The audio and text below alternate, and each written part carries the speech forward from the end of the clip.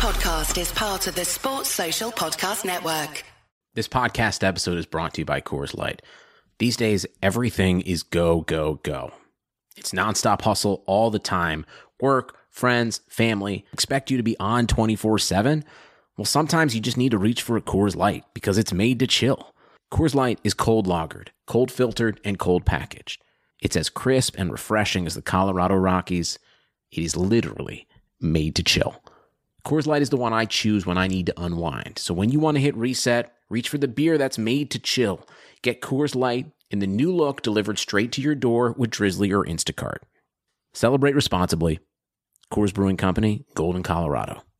Support for this episode has been provided by Ratio keto-friendly dairy snacks. If counting macros makes your head spin, count instead on a snack by Ratio. They've done the math for you, so you can spend less time studying the label and more time enjoying your day. Creamy and delicious, try strawberry and vanilla for 2 grams of carbs and a unique combination of sugar and protein. Interested? Ratio keto-friendly dairy snacks are now available in the yogurt aisle at Walmart. Always consult your physician before starting an eating plan that involves regular consumption of high-fat foods. At the Home Depot, we improve things. This holiday season, we've improved Black Friday. Instead of one day of crazy, we've lowered prices now, and they'll stay low all season. From decorations to dishwashers, wreaths to ratchet sets. So sleep in. You're not going to miss Black Friday. Not one little bit. Black Friday improved. The best prices of the year already here at the Home Depot. How doers get more done. U.S. only while supplies last. See store for details. Support for this episode has been provided by Ratio keto-friendly dairy snacks. If counting macros makes your head spin, count instead on a snack by Ratio. They've done the math for you, so you can spend less time studying the label and more time enjoying your day. Creamy and delicious, try strawberry and vanilla for 2 grams of carbs and a unique combination of sugar and protein. Interested? Ratio keto-friendly dairy snacks are now available in the yogurt aisle at Walmart. Always consult your physician before starting an eating plan that involves regular consumption of high-fat foods. Sissoko finally waited. Eriksson low, great ball into the middle. What a save by Heaton. Denies Davinson Sanchez, Lucas Moura, and belted into the net. Brilliant goal. On debut, Tunge Ndombele has scored the equaliser for Spurs. Lucas Moura clips it. Oh, great goal! Stephen Bergwijn has arrived in North London. That is absolutely incredible on debut. Aurier. Hello. So another episode of Touchline Hotspur. I'll be your host today. I'm Sai. Today, who do I have with me? I've got Owen. How's it going, mate?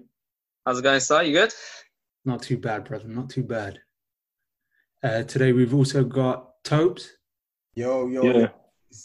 Representing Tap In. What's good? It's good to be here, man. It's good to be here. It's great. MVP's here. Already. Surprised your head fits in that box. Then we've got Tops. Yeah, what's going on, Si? What are you saying?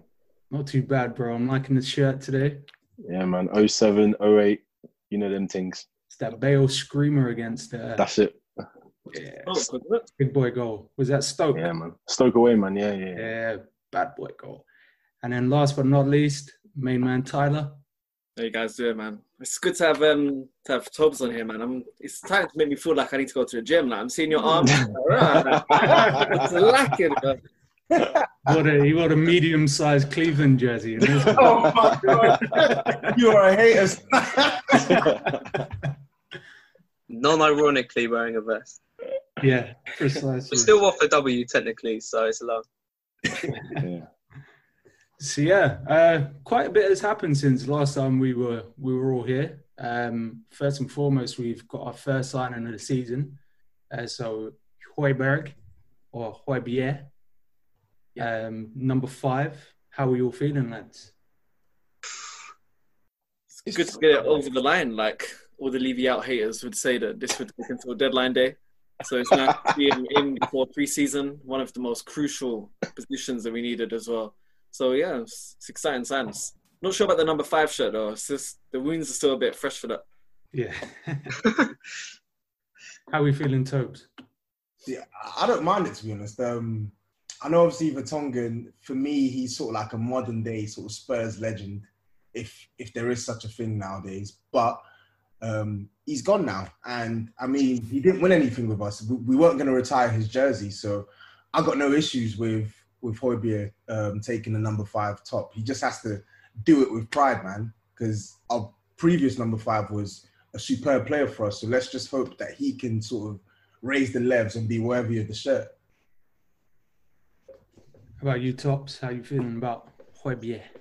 Yeah, man, positive. Like, I think he's been like he's the piece I think that we've really, really needed, to be honest with you, in the team in order to like get us playing the way we want to play, and also just that protection, you know, hopefully in front of that back four, and also allows like us to have a bit more flexibility with tactics as well.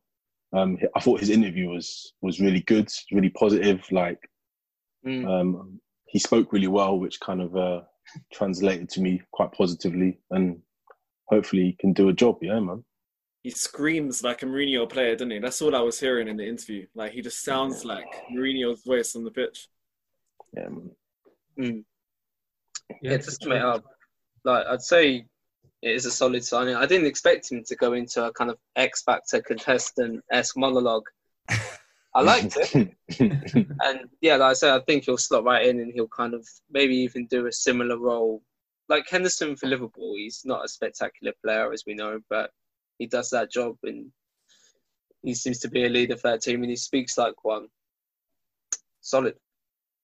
If he can be half as important as Jordan Henderson has become for Liverpool and can actually offer the club something, then by all means, I'll happily take that.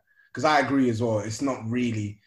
If it was me and I had my way with the club, I probably wouldn't even have signed Højbjerg. And I actually don't think he's a bad player at all. I just think that there are much better players out there. But it's good to see the club going out and actually understanding that, like, yo, this is a gaping issue in our team, and they've actually gone out and signed someone who he may not be everyone's first choice, but he's someone who can come in and do that job to a good enough level or a decent enough level at least. So I hope he bangs. In terms of first choices, though, obviously we've seen what type of style of play Jose has been going with. It looks like we're going to favour a 4-3-3, sort of lopsided with Aurier or whoever else we may get in, which we'll touch on a bit later.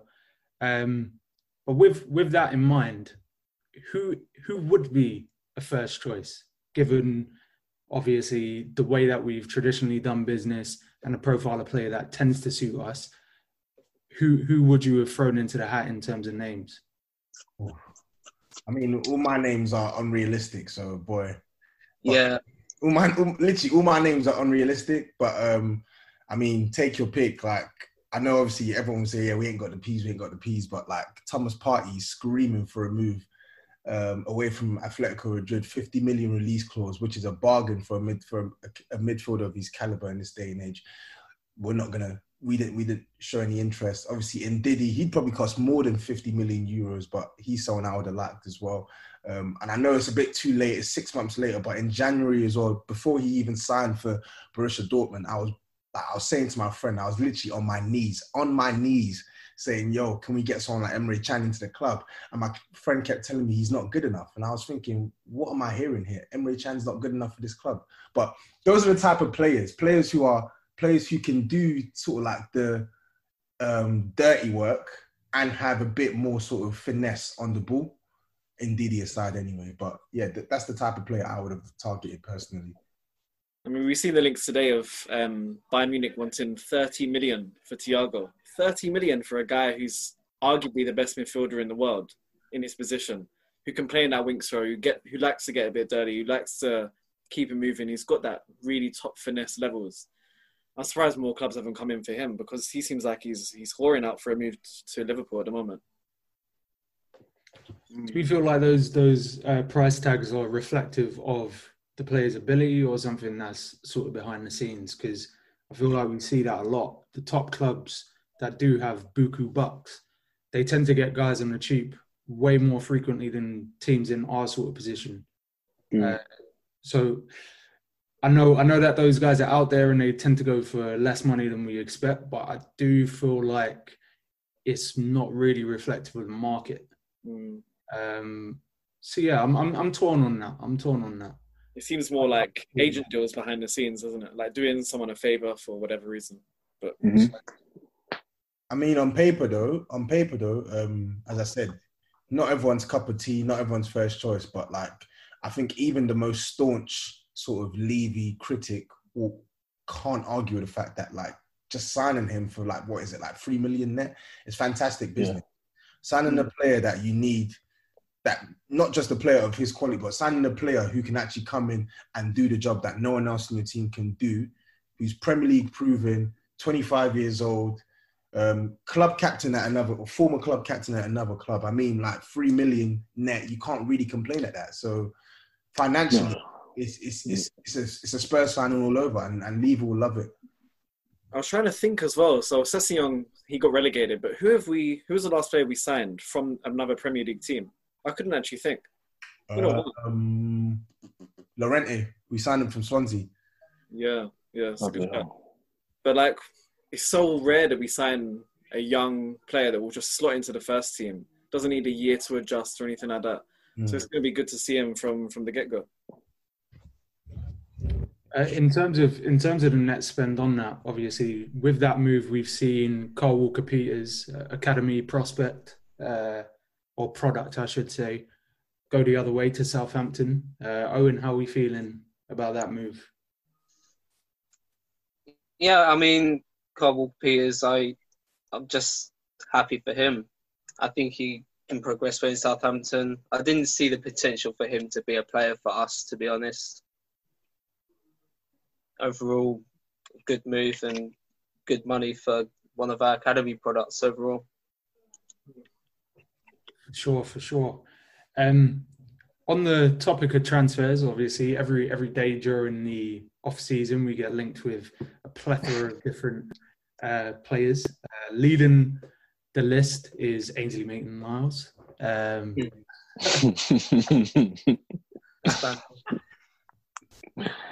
World beaters. It's laughable. Oh, man. Do we put any stock into that, or is that just the media spinning a bit of a narrative? I don't know where that's come from. It's true. It's so crazy that it would even be suggested, because, I mean, you'd like to think that even if we were linked with a player from a rival club like Arsenal or Chelsea, there would be a top player. But Ainsley Maitland-Niles, I mean, even watching him, like, he wouldn't even be second choice in any position in our team, I don't think. You know what the maddest thing is? I heard from some of my friends that he would have a place in our squad, and I was like, are you mad? Like, are you actually crazy? Like, when they were saying this to me, like, I felt that they were half because I see Maitland-Niles is on the pitch. Like, he's drunk 50% of the time I'm watching him on the pitch. And one or two good performances. Are Riyad Mahrez at left back. I know he's diligent. I don't even think he's a bad footballer, but I just don't think he is at the level, even for Arsenal, let alone us. So I can't see why there should be any sort of weight behind those rumours. It just wouldn't make sense. No, it's not even like journalists are trying to put two and two together, like the Sessegnon rumours. You can kind of try and put two and two together there, although it's not true. Or the Troy Deeney rumours, which are ridiculous, but obviously everyone knows we need a backup striker, and everyone terrible. Mourinho is going to sign someone over 30. I'm open to it for the right player, but just not Troy Deeney. Not Troy Deeney. No way. Trash, man. But yeah, God knows where those Ainsley Maitland-Niles rumours came from. Yeah, it was definitely a weird one. Obviously, we've had guys like Castagni, who me personally I haven't seen too much of. I know he came on for a short cameo against PSG last night, if I'm not mistaken. Someone correct me if I'm wrong. No, you're right. Yeah, he did, yeah. I was like half asleep watching the games. Yeah. So yeah, what do we think of him? Has anyone seen a wider array of scout reports? Or I've seen him like a couple of times. Well, I say a couple of times sparingly. I've seen him probably like maybe 3 or 4 times for Atalanta. And he seems like he's comfy with the ball. And obviously he's got that versatility. But like in terms of his actual sort of defensive prowess, like I can't really sort of gauge whether he's good at defending. I know he can go forward because I feel like a prerequisite of an Atalanta fullback is how well you can use the ball. And like him, Goossens, Hattenborg, like they can attack pretty well. But I don't really know how good he is defensively. I've never seen him like under the cosh or like up against a sort of tricky opponent for me to sort of gauge what his defending's like. Yeah, I'd agree on that. I've seen a couple 2 or 3 matches and a couple videos as well. So he can play right back, left back, but in Atalanta's system, he fits more of a wing back. So we don't really play a wing back. I can't remember last time we really stuck with 3 at the back for a prolonged period of time. So yeah, there's a lot of questions to be answered for him. And depending on the price we can get him for, it's going to be a big gamble. But I think he's 6'2", which he didn't actually look at when I was watching the PSG game. He looked tiny from the camera angle there. But yeah, he's 6'2", good in the air, quick, can whip a ball in, can score goals. So he's an exciting player, but the jury's definitely still up. Swear down he's 6'2". Maybe that's got to be lies, surely. Come on. When I heard it, I was like, Choupo-Moting must be like 7 foot then. Because I'm going to check it now because that is mad. He looks tiny. Check Wikipedia and his Tinder profile. That will give you way up the average. Okay. Tinder profile. Are there any other targets that you guys have heard floating around that have got you either worried or excited? Well, to be honest, there's obviously one which has exploded today, which has got me both, with Paulo Dybala seemingly becoming available from Juventus. Well, I think I would welcome it, but I really don't think it will happen. Yeah, I think if it was going to happen, it was going to happen last summer. I think the boat has sailed. I mean, I was doing this for the entire summer, thinking he was going to come, all to no avail. So I think it's just more media rumours at the end. That Dybala thing really rattled me last summer because I was actually in IB for that summer, and I was I'm not going to say what I was on, but I was enjoying myself, and then I must have seen the news. I see Sessegnon, I see Giovanni Lo Celso. I'm thinking, yo, like we're making moves, and then I see Dybala. I'm like, yo, thank God, yo, this is happening. I get back from the night out, and I see that like apparently it's the plug's been pulled due to image rights. I'm thinking, what are we talking about? What worst come down of all time? This as well. And I saw something about Bruno Fernandes. I'm even sure there was news about Bruno Fernandes closer to the time as well. It was weird. But on him joining us now, nah, forget about it. We can't afford him. And even if we could afford him, why would he want to come to us? Why? Yeah. It doesn't make sense. Yeah. Definitely wouldn't be able to see how it would work financially. I know I can't, as much as the pull that Mourinho has, I can't really see him pulling Dybala in and saying, hey, listen, I'm going to give you the most creative free role in this starting 11 or this squad, make you, the star of this team. The way he's been playing, I think it. I don't know. I feel like the media have just put it into our hands and tried to play a little game with us. I can't really see how it works for us at this point. I mean, I'm hearing lots of stuff about us maybe getting rid of Ndombele instead and all this, but I don't know. I just don't see where it happens for us this season. I just think people need to be. Hypothetically, would you guys swap Son for Dybala if that was ever a thing?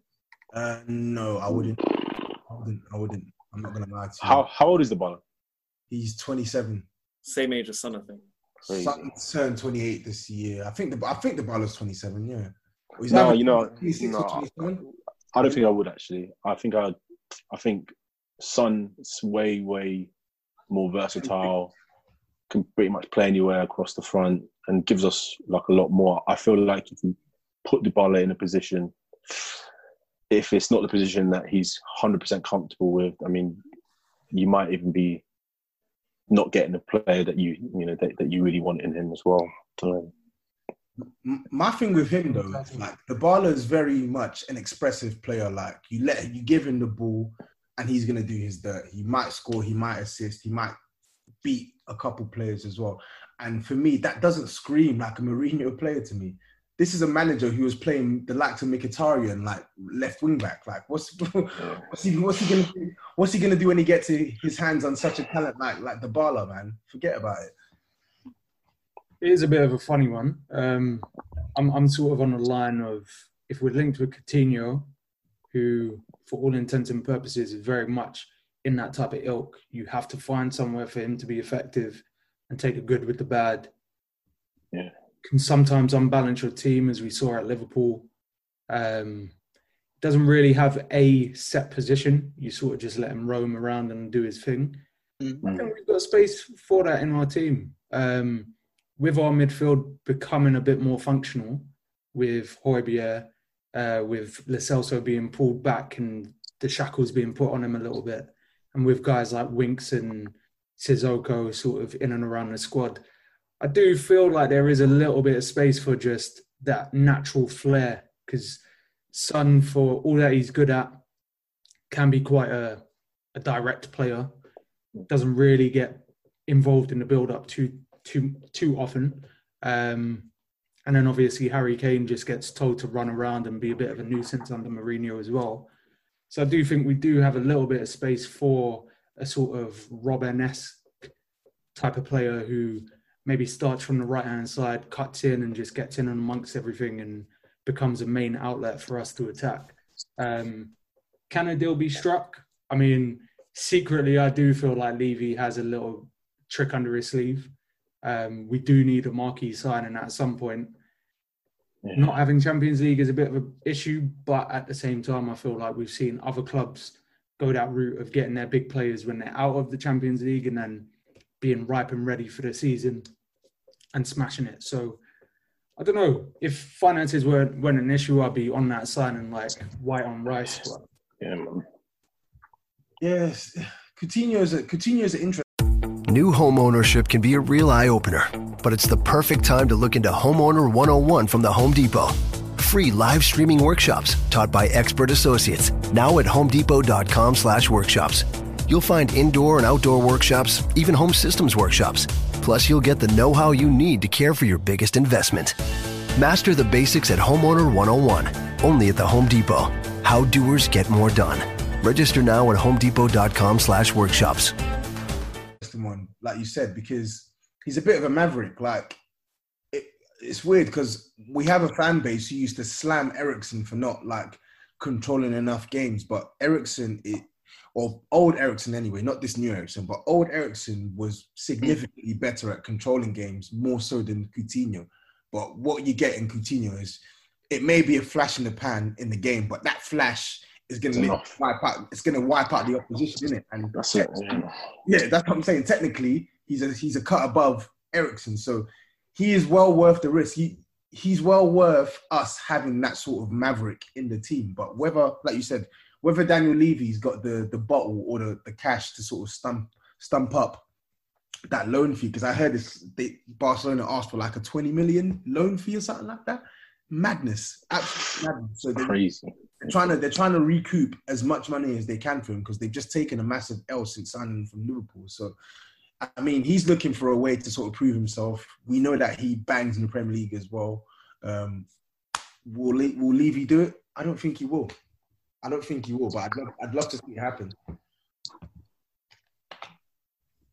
Does someone like, or what type of profile player are we looking to come in? Because we talk a lot about sort of Levy stumping up the cash or getting the sort of type of quality that we need in. And I feel like this last season that passed, signing Ndombele, Lo Celso, Sessegnon, everyone was on quite a high. And obviously this season petered out into a bit of nothingness.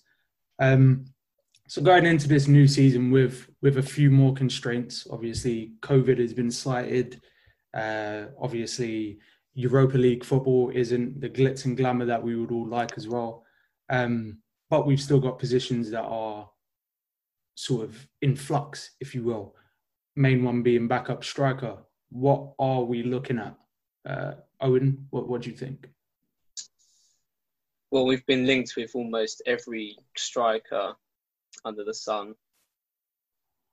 No, like I've got a dream signing in mind, which I don't think will happen. A more realistic option I think we could go for, which I'm sure will divide opinion, would be Mario Mandzukic. He does seem like a Mourinho-esque player. He's had the experience of winning titles at Juventus. Just a great target man that can bring others into play as well.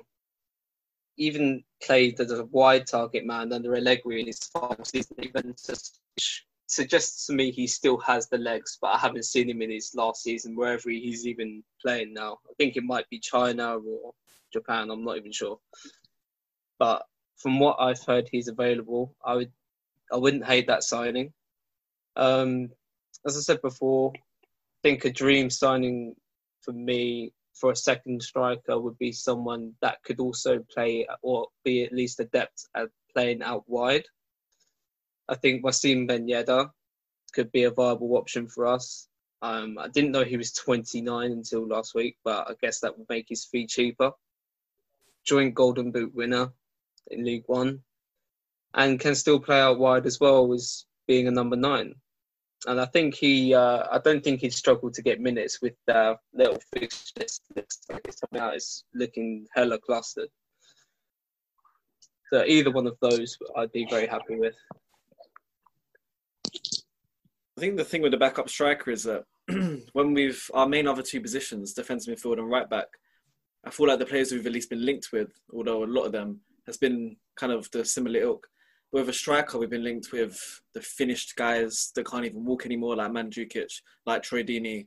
We've been linked with the young, exciting prospects like Ollie Watkins, Team Ollie Watkins here.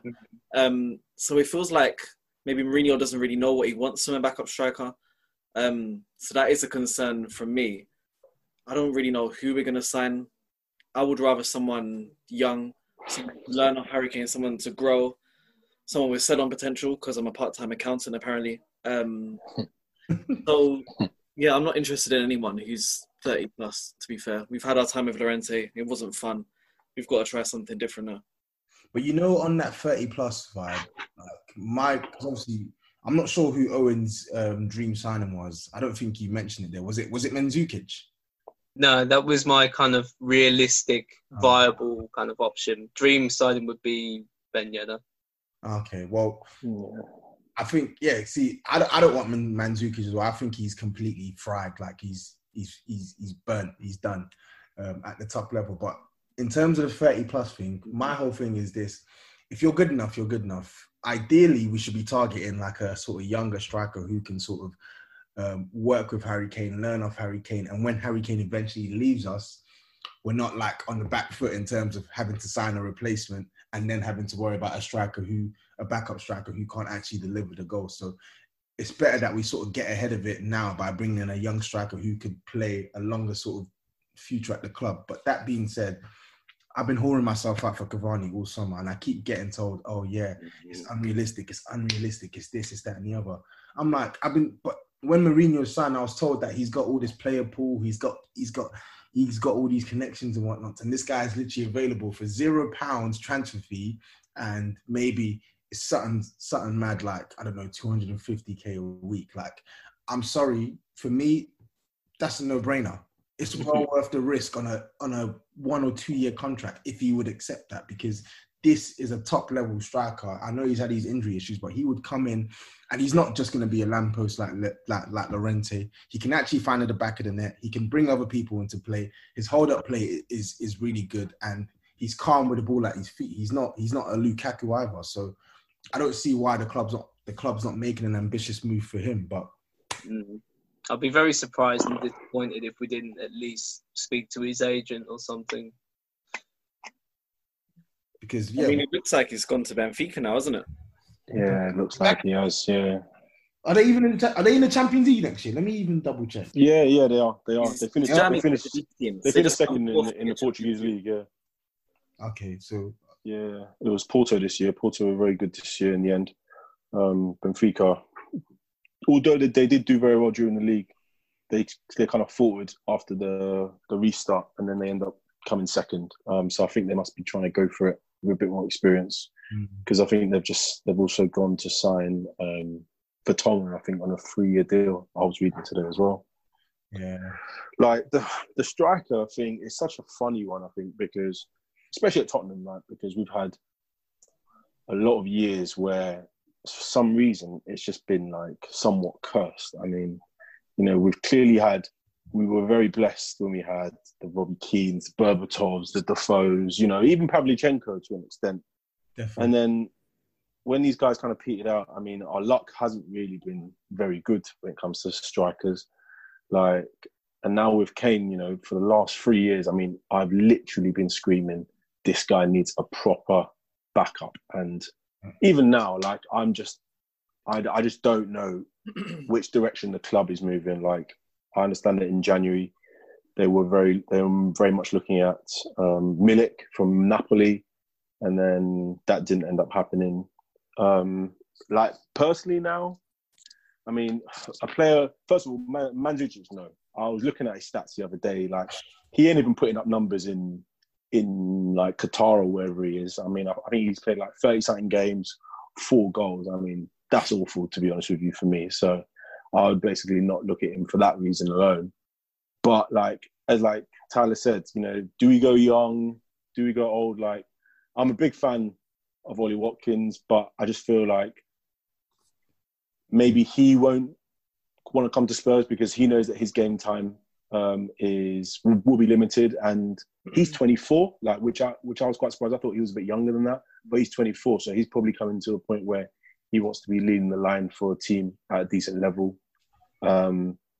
If it was up to me, realistically, like I'd be going like maybe Josh King or Callum Wilson, because again, I know these guys are not amazing names, but these guys are proven in the Premier League.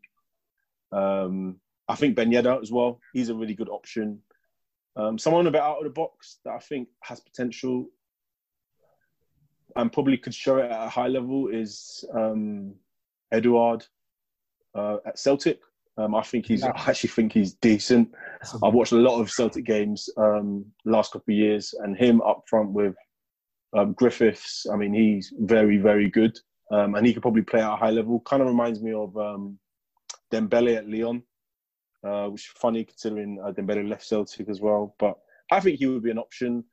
He probably couldn't play inside forward, like, let's say, like the way Moro or Son could play. But I think, you know, to raise his game at a high level, learn off Harry Kane, play in the Premier League, you know, play in Europe at a decent level, you know, not going out every year at the group stages or whatnot. I mean, it would be a decent enough option, I think, personally. But again, I mean, the striker position, at least with the others, you can kind of fit those holes, those, you know, those squares into squares, circles into circles with the right back and the centre back. But it's just the striker position has been such an enigma for us. And at this point, I just don't know which way we're going to go. Like, I don't know. I'm confused. Like, it's a tough one because we've tried both approaches in the last 5 years, pretty much. Obviously, we went out and got Soldado just before Kane emerged, and I think the sentiment across the fan base was we finally got that top level striker to lead the line, and that didn't work out. But then we sort of leveled it out by getting Harry Kane emerge. Since then, obviously, we've tried having a young up-and-comer who could potentially learn off Kane in Janssen, who at international level does actually score a decent amount of goals, came with a good scoring record, albeit in a weaker league. And then we sort of transitioned to the older, experienced lamppost in Llorente. So I think we've sort of shot our load in terms of experimenting in a lot of instances. I think at this point we know what issues arise with backup strikers. They never quite get enough game time to hit a rhythm or hit a stride. And then obviously when you go the route of having wide forwards play down the centre, the style of play tends to shift a lot. We've seen that in Son being our main striker or even Lamella's played false nine for us, and Lucas Moura's played up top, and we've pretty much tried everything we have available to us. So I'm sort of torn. I'm not opposed to Mandzukic just because of the other type of players that we have around him. The Josh Kings, the Wilsons, all of these guys they're not bad players. I just don't feel like they'll placate the fan base. I feel like we'll just end up having this conversation in January or next summer where people are like, we need a backup striker that can actually score goals, or there will be caveats to the signing every single week. So we are sort of in a rock and a hard place with that one. And I think that's where the club need to be smart with it. They just need to actually put some proper thought into this striker. Llorente was a panic buy. Janssen was us sort of trying to sort of find a cheapish way of signing a backup striker, because let's look at it. Fair enough, he cost 70 million, but he's unknown. We knew that no one else was going to be up for his signature as well. So it just felt like a bit of a cop-out in terms of that signing. And I just think now, even if you sign a Josh King or Callum Wilson, whatever, whoever we sign, just make sure it's someone who can actually come and contribute something to this team now, because it's getting to the point now where we don't even have none of these backup strikers have been able to score even 10 goals in all competitions. None of them. Scary. None of them. It's like, do you know how bad that is? 10 goals in all competitions. Mason Greenwood is like 2 goals off like 20 for the season, and we ain't had a backup striker who can even score 10 in all comps. So I just think whatever they do, they need to do it with vim, and they actually need to find a striker who can make us, who doesn't get nosebleeds in front of goal, and at the same time doesn't compromise our sort of build-up as well. I know it's easier said than done, but this is what they're paid to do. So they just need to do it well, because we can't accept failure in this position again. We struggle season in, season out without no backup striker. And forever now, for the past 4 or 5 years, it's been our Achilles heel. So we just need to get it done now. We need to. Other teams can do it, but us. Why is that? Just get it done. I completely agree with that. And one elephant in the room that none of us want to talk about, Harry Kane's probably going to leave next year. 100. Yeah. If we buy a backup striker now, we're then left in a position of, we need to buy another striker. Anyway. Our backup striker doesn't work out this year. We need to buy another backup striker. And the whole thing just kind of snowballs. So I don't know what we're going to do. Like, the fans love to feel like we're all know-it-alls and we can all look at YouTube clips to know who to sign. I genuinely have no idea what we're going to do in that position. Well, this is where you need scouts. This is where you need scouts, people who actually do this for a living. Not us who watch football and play Football Manager. We have all the ideas in the world, but this is where these scouts or the people who head up our sort of recruitment committee, this is where you need to do your job. Do your job, because enough is enough now. And I would just touch on one point. We did discuss it the other day about this whole backup striker situation.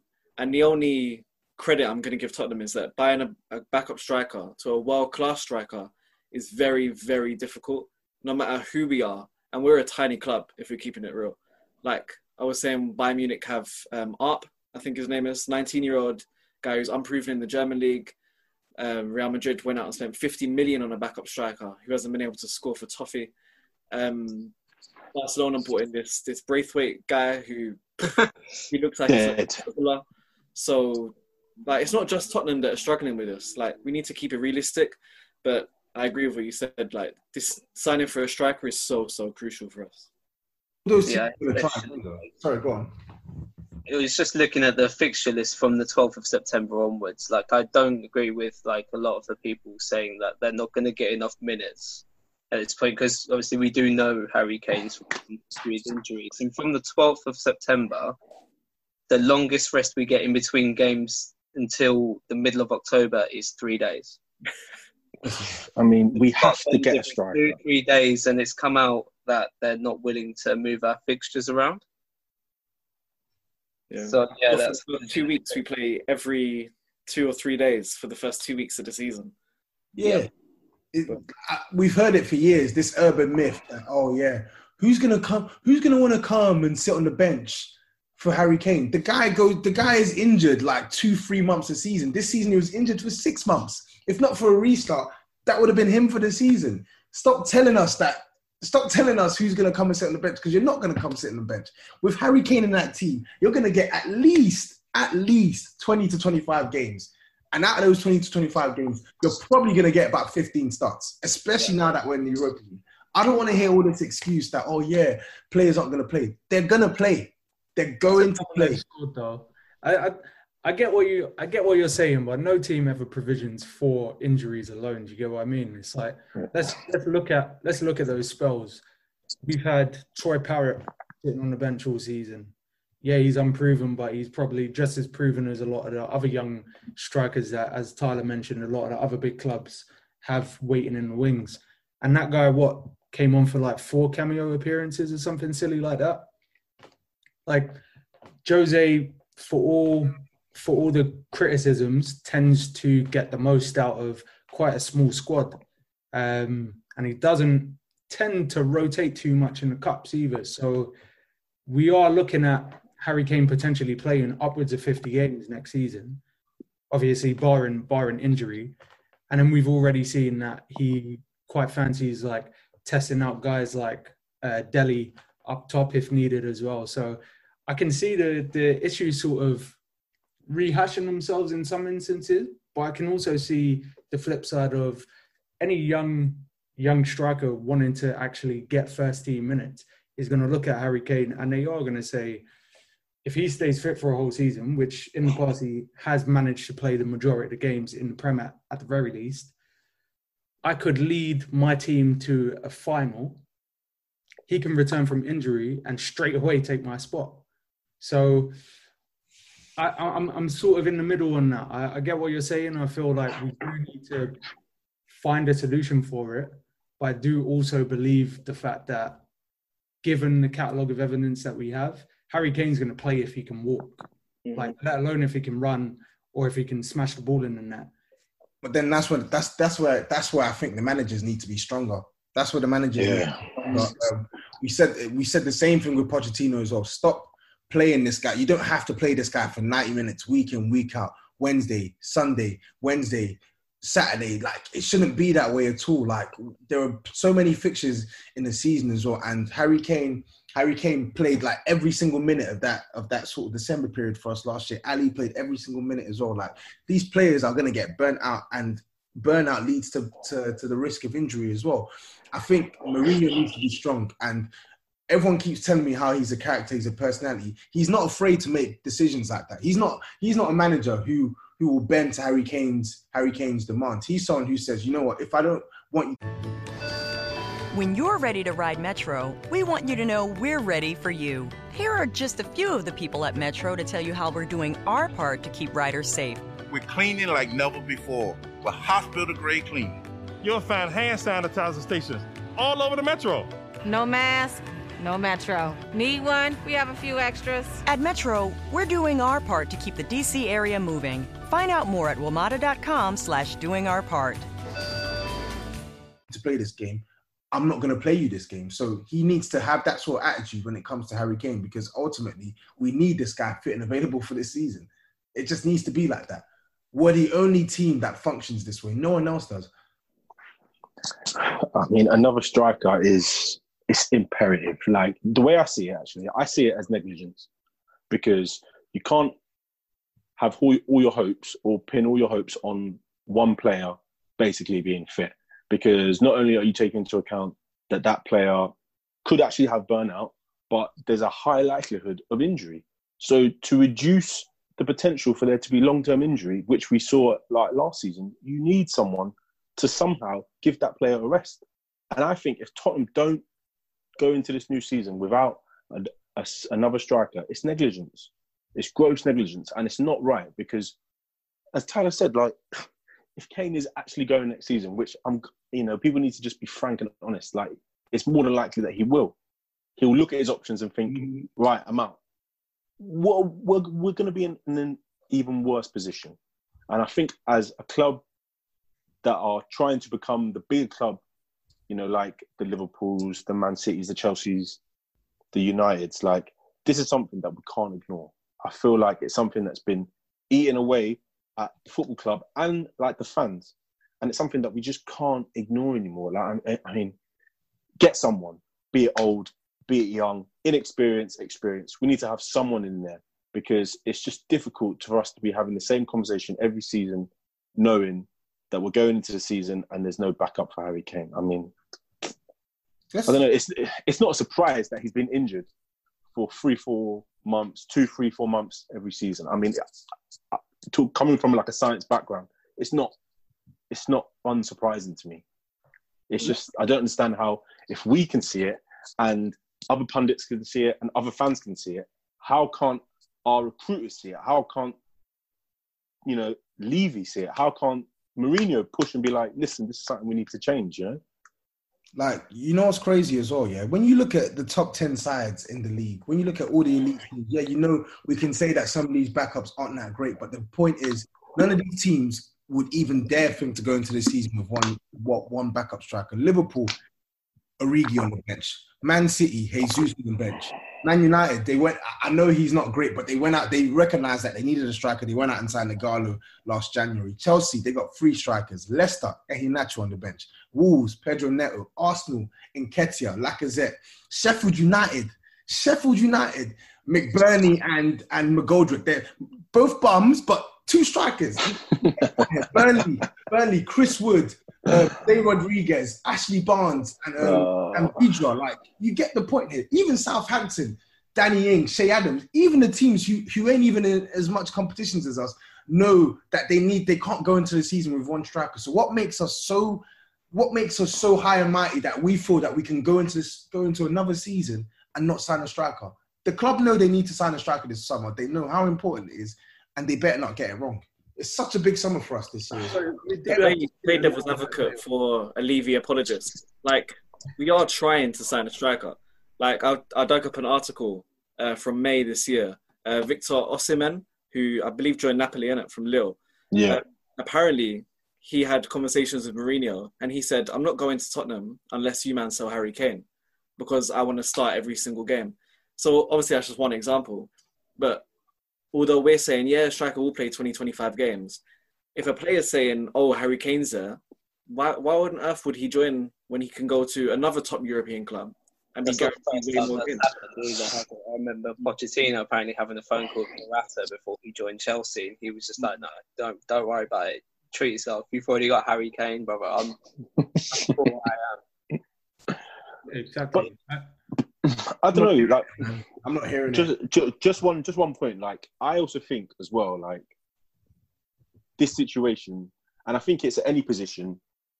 Like, psychologically, you have to look at it. Like, if you are the only striker in that football club, and you're playing every week, you can drop a 2 out of 10, and the next week you're still getting played. It doesn't matter, purely because we have Harry Kane. We are lucky that we have a player that is a world-class striker. So even his 2-3 out of 10, he'll still pop up with a goal.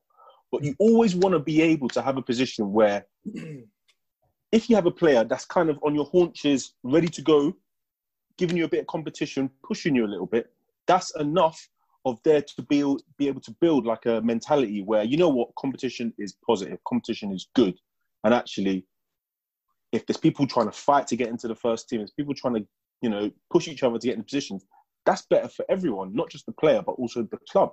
And I think in key positions like at Tottenham, this has been the problem. Like, there was a period where Ali was in the team and Ali was playing every week, even though he was dropping proper stinkers. So you kind of sometimes want a position where, fine, you might not have someone that's amazing, but that if you drop a rubbish performance, the manager's just going to hook you. And you're going to have someone that's going to be ready to put in a performance. And that also gives the person who's coming in an opportunity to then put in a performance. If he can bag a goal, give the manager at least something to think about. But if the manager has nothing to think about, then it's just like, what's the point? Like, I don't know. Like, I feel like my point is like way overinflated. But I just feel like we have to. I just don't know who it's going to be. But at the end of this window, before the season starts, I just want to see us with another ST in that squad.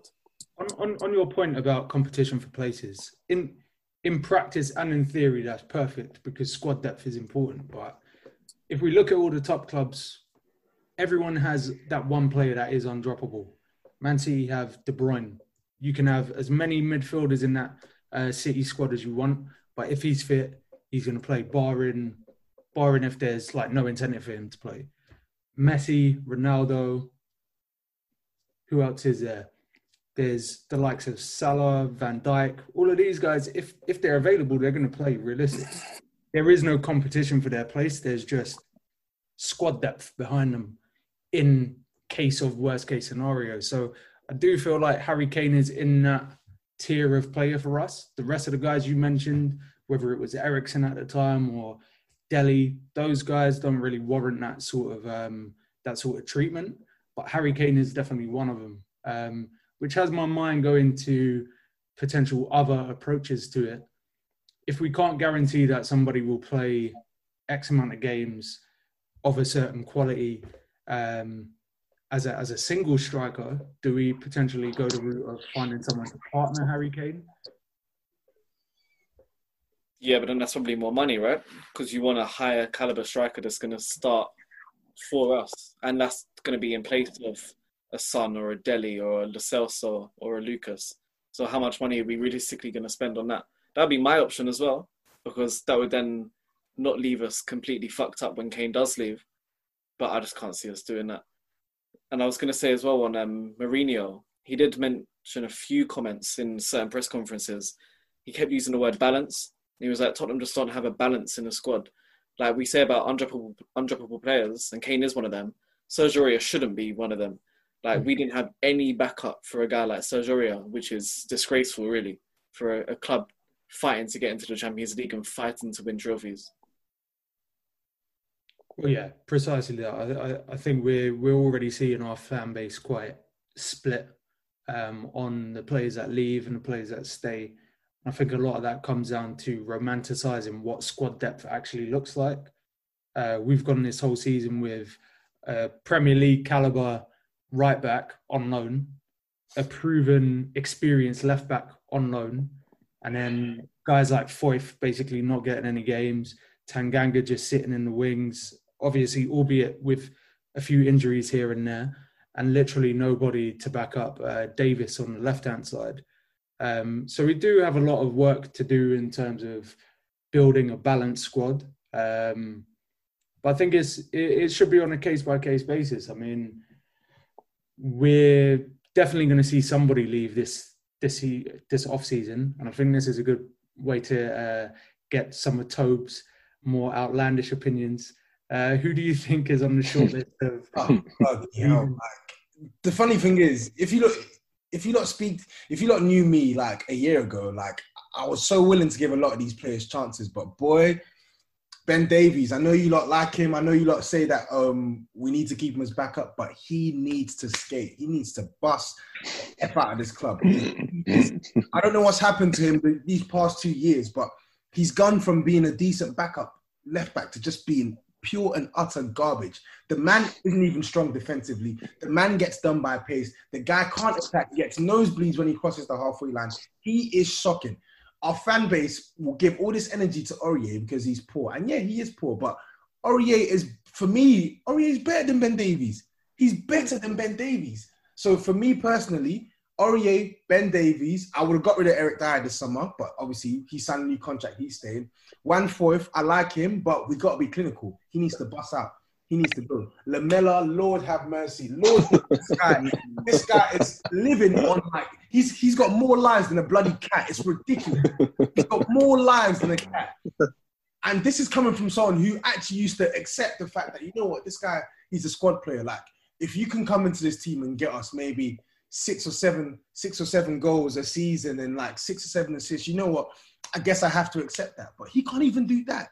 The guy played like 26 or 27 games for us in the league, like 2 goals, 2 assists. That is crap.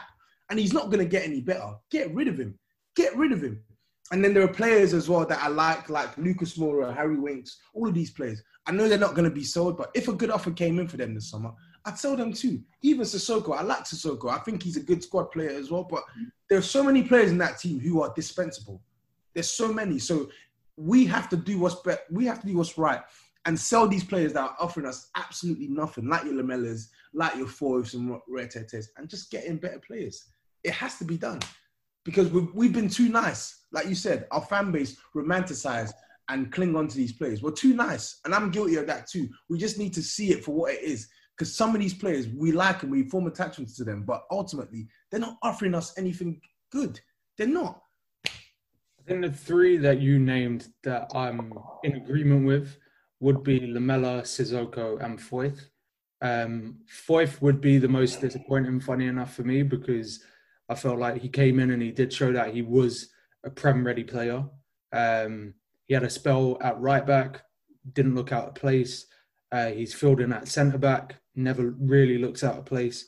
It's just about being able to develop in a team, but he will garner probably the most money out of all three of them.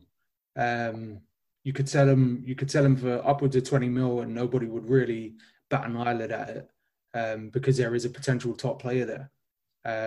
Whereas with someone like Lamela, it's more a case of just that expiration date being hit. Obviously, he's part of the Magnificent Seven, or not so Magnificent Seven. But he's endured, and he's been a good servant to the club. He's been part of some fantastic moments, but in terms of squad depth, he just happened to play in a position where we have an abundance of talent in Bergwijn, Son. You've got Delhi fighting for one of those positions. You've got Lo Celso fighting for one of those positions. Mora. All of these guys give us options. So again, he's someone that could go, and that sentiment is also shared with Sissoko. But yeah, Sissoko's a good squad player. Like, as I said, I wouldn't want to sell him. I wouldn't want to sell Harry Winks. I wouldn't want to sell Lucas Moura. But if we actually had good offers for them, I would not begrudge the club selling them. But more importantly, the ones that are actually offering us nothing, because Sissoko offers us something. The ones that are actually offer us diddly squat right now, like your Foyths, like your Danny Roses, like your flipping Ben Davies and whatnots, they need to skate. They need to bust out. They need to go. They actually need to go. And the thing is, we have this sort of rebuild job, yeah, and yet we're how many months into the transfer window, and yet no players left. Like, yo, this needs to start happening now. Like, we need to start getting rid of some of these players now and getting in the new ones, because it seems like for whatever reason, barring Højbjerg, I'm hearing with Aurier, we're not going to get it. Apparently, us signing a new right back is dependent on whether he leaves. So try and engineer this deal with AC Milan, get him out the door, and bring in a new right back. Like, we're stalling. Make the first move, sign these players in, and start pushing for these deadwood players out the door. Get them out the door. I think I'm the only guy here that wouldn't sell Lamela. So come on, Tyler. Kick him. Come on, man. Kick him right now. The nerves, the bead of sweat. Although I would agree, one big criticism I've had with Levy and the club in terms of transfers is we haven't sold players at the right time enough. We've held on to players a lot longer, which just makes me a hypocrite with what I've just said with Lamela. But we haven't, when Dyer was quoted to be of a link with Man United for 50 million, we should have sold him straight away. We need to be selling players at their peak to then reinvest the squad. And we didn't do that. We're now stuck with a stale squad, and we're penny pinching to try and rebuild what was once a really, really good squad to now a top 6 squad. But yeah, I mean, I love Lamela. None of you can tell me No. He's actually shit, though. Tyler, he's shit. Backlash to get rid of Dyer at that time, though. We would have just been having a conversation of, we always sell our best player to Manchester United. Yeah, always sell rivals. So I get it. That plays a part. I like Dyer, but I would have taken 50 million for him back then. I definitely would have taken 50 million. I mean, that is a heck of a lot of money for a guy you signed for 5-6 million, I think, of Sporting Lisbon as well. But back on Lamela though, the guy is utter trash. All he is passion. And I'm not even spelling the normal spelling. PASHUN, the passion. That's all he is. Passion, fouling. Oh, he's Argentinian. He's got this grip. All he does is drink his mate or mate and foul people on the pitch. That's all he's good for. Like I just don't have to. I just feel like with Lamela, time now is up. Like, man, I feel like he was given lots of ample opportunities, and just a mixture of injuries. Like sometimes you just, he's going to give you passion, but you're not really. Do you really trust him to do what is asked of him? And I often find that in this latter sort of part of his time at Tottenham, that he's just. I just feel like he's just not playing for the team. There's times when you watch him, and in key moments, you just want him to just give the ball up. You've done the good work, give the ball up. And you often find him holding on to the ball for whatever reason it may be, slowing down attacks, stopping attacks. Like, and I just feel like, I don't know, I feel like for me now, I think we should just put a nail in this and just, if we can get someone in for him, someone to come in for him, then just get him out. Like, I think he's been a loyal servant. He's kind of been in the squad a while now, part of that, that 7 that we bought. But I just feel like with him, it's the time has properly run. I feel like we need a big squad, but players like him, I just don't think he offers enough. When it comes to someone like Aurier, I think Aurier is better than Davies. I do personally believe. But I feel like if we can get a decent amount for Aurier, then we should get rid of him as well. There's no harm in getting players out and bringing fresh players in. Mm-hmm. And this business of penny pinching, I don't know, sometimes you need to spend the money to be able to get the money back. So if it means that you pay X amount for a left back, that could be the thing that could force someone to be like, you know what, let's take Ben Davies off their hand, or let's take 1/4 off their hands. Like, we don't have to always be the ones, like this mentality of us having to sell to buy as well. I think we should be proactive. We know that these players are deadwood. You either ice them out, don't play them, or you actively try and move them on. But instead of us keeping these players all this time, it is quite frustrating. I just don't, I don't think people like Ben Davies and Lamela personally are of the quality that we require to move to the next level. I feel like you go anywhere across the top 6, there are players that I think when you compare them to the players that we have in these positions, especially the fullback positions, we are really slacking. And I mean, in terms of moving forward in football, the modern fullback has the ability to do both very well.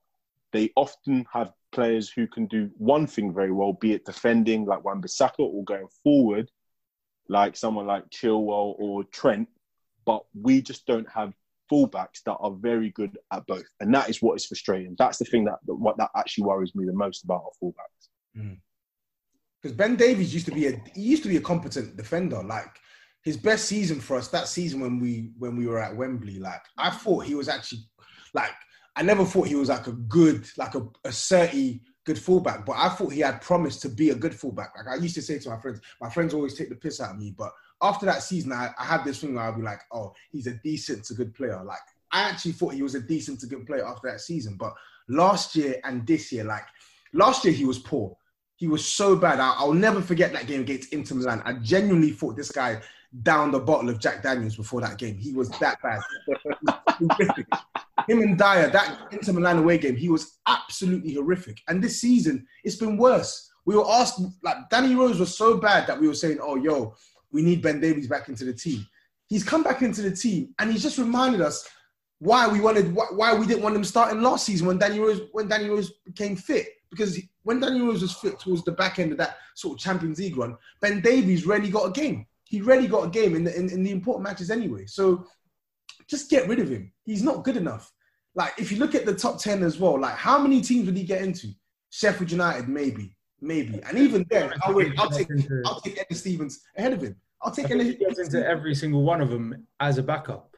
As a backup, yeah. He's starter, though. That's precisely. And here's where my sort of logic comes into all of that. It's like, if we go out and replace, say, Aurier with a top quality right back, they're going to play every game of the season because we literally do not have another recognised right back on the books. Left back is very similar. Sessegnon is not playing left back for us. It's been made apparent. Jose has said it. He's not playing left back for us. So what, we go out and we spend 50 mil on a new left back, or 35 or however much it is, and that person gets injured, we're back to square one of playing somebody who is a square peg in a round hole.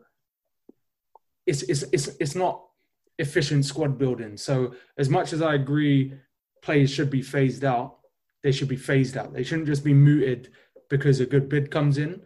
We have a responsibility to keep the numbers up in the squad and keep a baseline level of quality. And I feel like having a backup like Davis or like Aurier is what top clubs would look to have. Just getting them out doesn't seem sensible to me. Don't you think though? Don't you think though that, like, I know obviously Sessegnon, I know he's not a left back now. I know defensively, defending isn't his strong point, concentration, intensity. But whenever Mourinho speaks about Sessegnon, he speaks well of Sessegnon.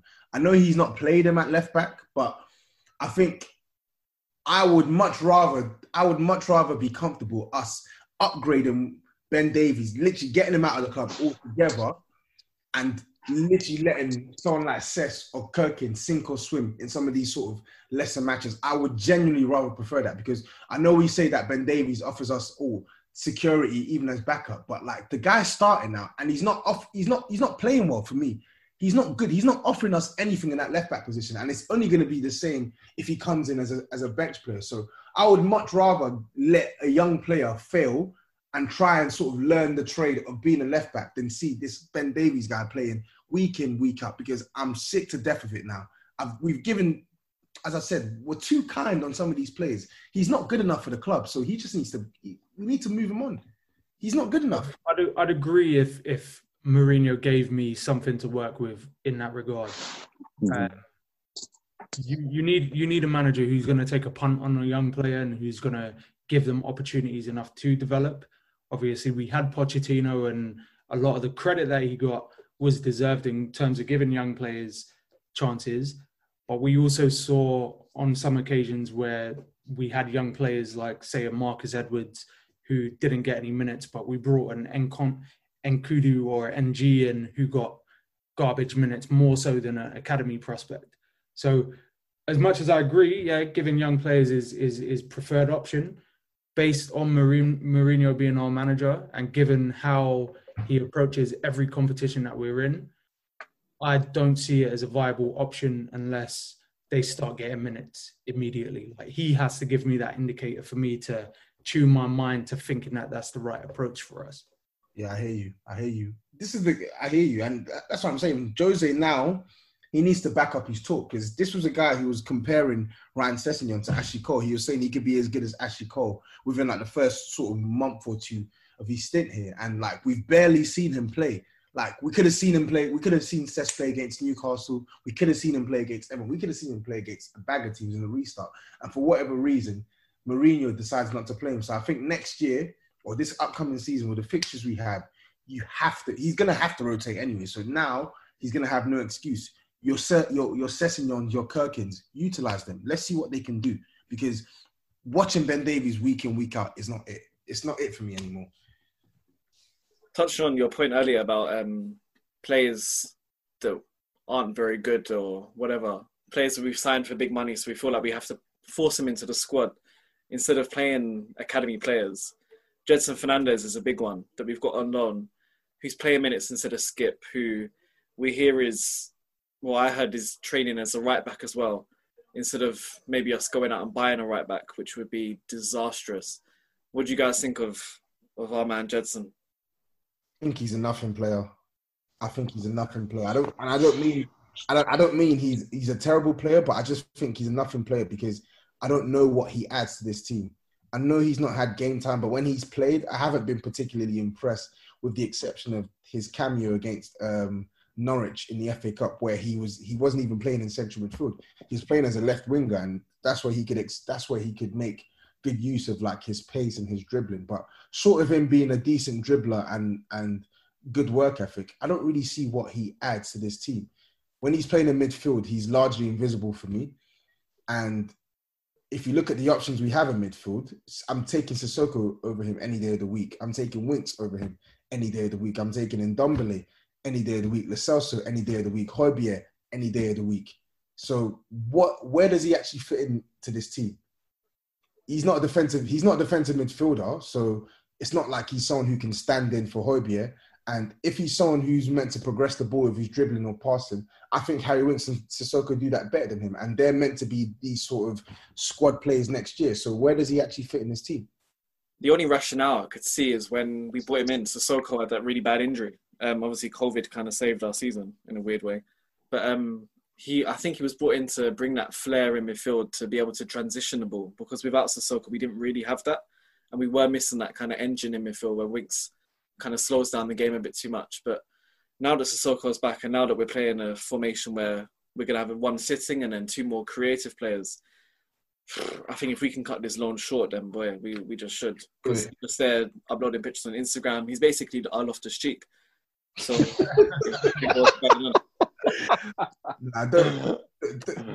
you're underrating Gedson. He's better than Loftus-Cheek. Oh, come on!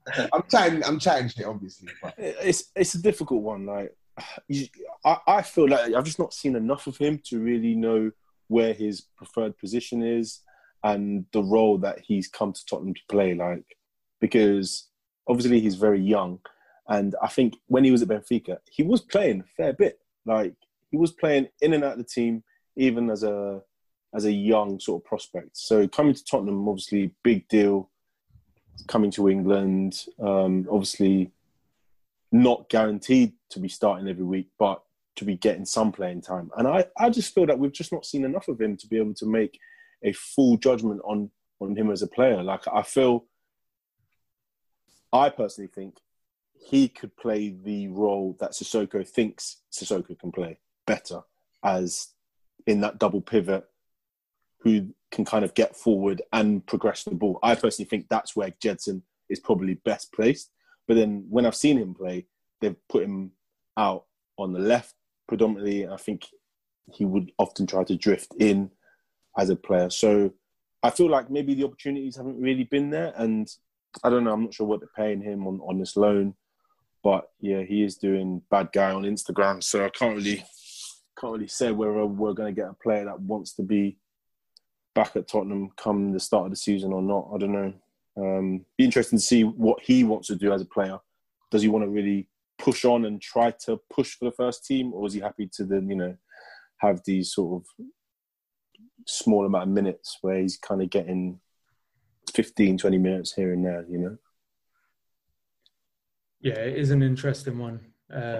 As you said, he hasn't had a large amount of opportunities, so I'd be reluctant to say get him out. But on the flip side, we do have young players that do deserve opportunities in their preferred positions. And I'm always of the school of thought that we should prioritise our own, as Brexit as that sounds.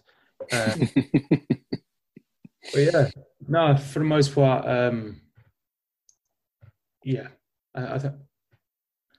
I can't really see where he fits long term, but we'll see that.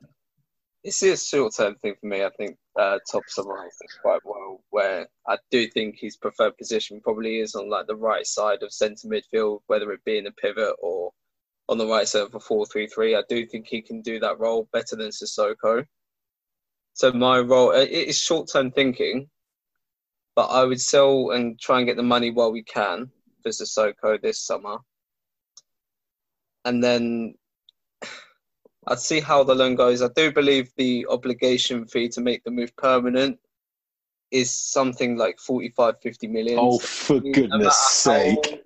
Well, he does. I don't think he's going to be worth that much. So I'd say at the end of next season, perhaps let the loan go in and invest in someone a bit younger, cheaper, or even kind of rotate him and skip giving them minutes in the team to move on from Sissoko. I'd much rather keep Sissoko and get rid of Gedson. I can't see. I think that's a huge downgrade. I know he's younger. I know obviously he has more upside potential, but I mean, Sissoko's here to stay now. He signed a new 3.5-year deal in January and whatnot. Like, I don't think. I hear your point. If we do get a good enough offer, it would make sense to move him on. But I don't think we're actively to be looking to sell him. And I think Sissoko is someone who is very much a Mourinho player in terms of he's diligent. He can sort of play a number of sort of roles tactically for Mourinho as well. And I think we need his energy. I know obviously Gedson has a lot of energy, but he just doesn't have the same sort of power or sort of presence on the pitch.